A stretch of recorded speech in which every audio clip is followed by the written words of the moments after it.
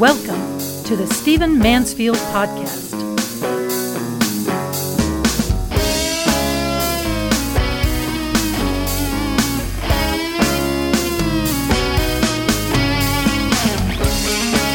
Well, welcome to the Stephen Mansfield Podcast. I want to cut right to the chase and talk about something that I think is going to create a crisis in 2019. Now, if you listen to this podcast often, you know that I have been concerned about the degree to which religious conservatives have pretty blindly and in some cases mindlessly supported Donald Trump. Now, don't misunderstand. I'm right of center, and I am glad for a lot of what Trump has done, a lot of what his administration has accomplished.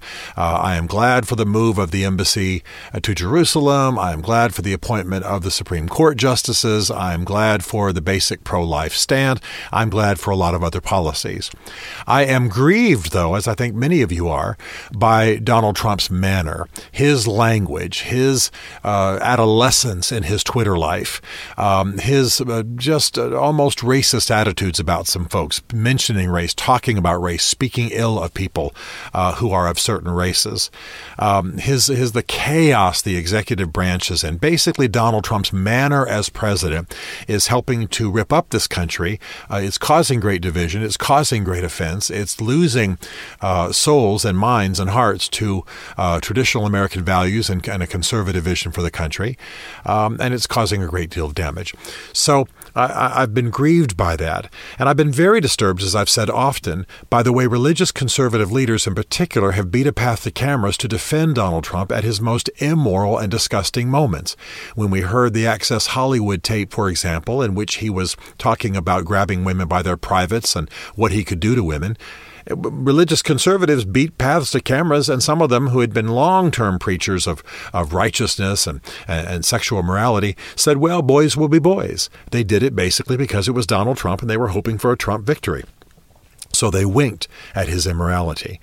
And we've seen this time after time after time, defending him, protecting him, explaining him away, when the very people doing this, the religious conservatives doing this, should be people who stand up for morality, no matter who is violating those moral boundaries.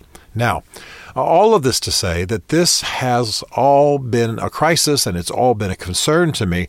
But what's going to put us even more in crisis is what's happened recently.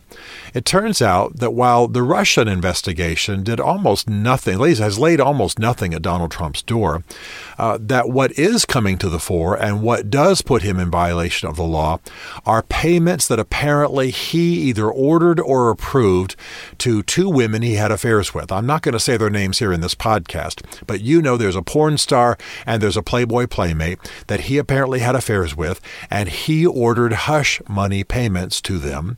They enlisted media outlets to buy their stories, and then those media outlets sat on those stories and didn't publish them. That basically issued a gag order, so to speak, or gagged the women, but it also sat on the story and kept it from going public when he was running for president. Since this was done during the campaign, since he ordered it, since it was done in a clumsy way, it's very likely that he violated campaign laws. Now, like you, I wish almost all of this stuff would go away so we could get on to the running of the country. But now it turns out he has probably done something and lied about it that is a violation of the law. Well, this kind of behavior and this particular issue is going to place the religious conservatives who have supported him so fully, and let's remind ourselves, 81% of white evangelicals, half of all regular church attenders, and half of all Roman Catholics in this country supported him. But I believe that's starting to fray.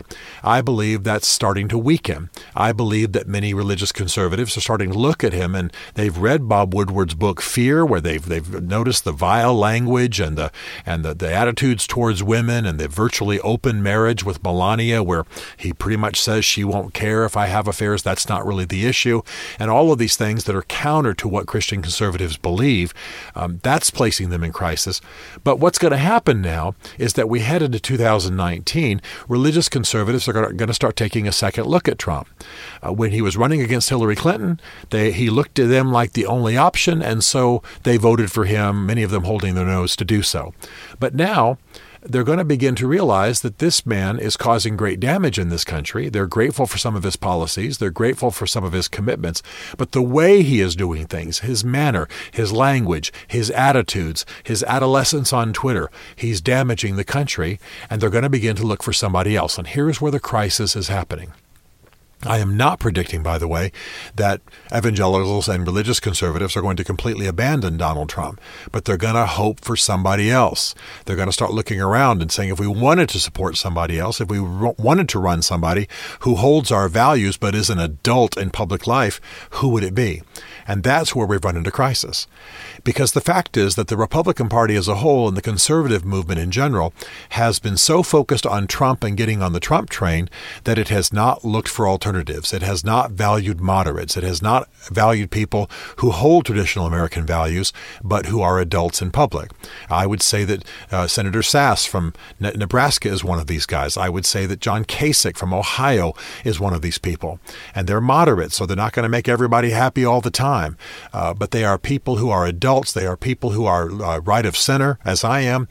They are people who speak well, lead well, and are compassionate and hold Christian values. And I say that only to say, and not that I'm saying that you can't be a good Jewish person in office, for example. Obviously, you know I believe otherwise. But that when I say hold Christian values, I mean they don't just give lip service to it, but they really believe in conducting themselves in the way that Jesus modeled. Well, that's coming into crisis. So who would religious conservatives turn to? We've got to begin to encourage the rise of a broader leadership than just Trump.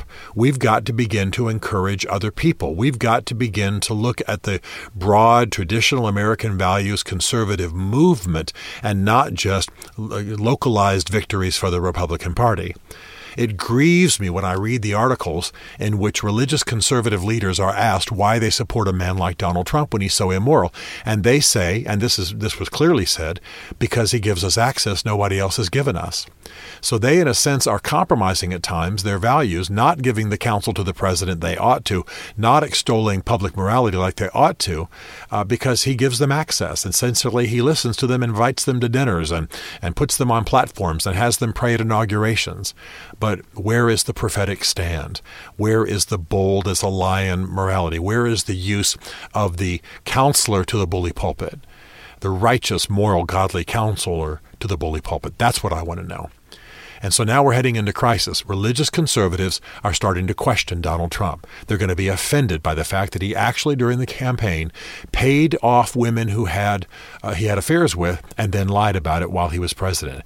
This is going to be a crisis. It's not just going to be a legal crisis, though it could be. It's going to be a crisis that's going to cause a lot of religious conservatives to back away. And at that point, we may have to grow up and start thinking in terms of a broader movement than just the narrow movement that we've had, which is completely aligned on the Trump train.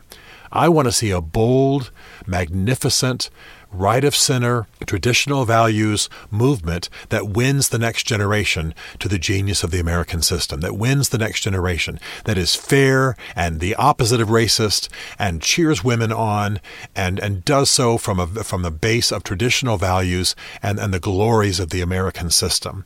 And I'm not sure Donald Trump even understands that system. But again, I have to say, just to be careful, because I know some of you get upset with me when I talk this way, I'm right of center, so I'm happy about a lot of what he's done. But his manner is damaging us, and his immorality now might not only be damaging us, but might be landing him in serious legal trouble. So we're coming to a crisis. And I respect Mr. Pence, but I got to tell you, he's been sleepy during this administration thus far. If he steps to the fore, that would be fine. But there are others, and it's time for us to face the fact that we're coming to a crisis and begin to consider the health of the broader traditional American values conservative movement. There's a crisis coming, but it's a good crisis. It's an opportunity for us to reconsider. It's time for us to consider that both the Republican Party and the conservative movement are broader than the Trump train, better than the Trump train, and will outlast the Trump train. What will that look like? Well, let's begin to consider that as we continue to try to see a renewal movement in American society. Stephen Mansfield is a New York Times best-selling author, a popular speaker, and a frequent faith and culture commentator on Fox and CNN. His groundbreaking books on faith and society include The Faith of George W. Bush, The Search for God in Guinness, Mansfield's Book of Manly Men, and Lincoln's Battle with God. Learn more at StephenMansfield.tv.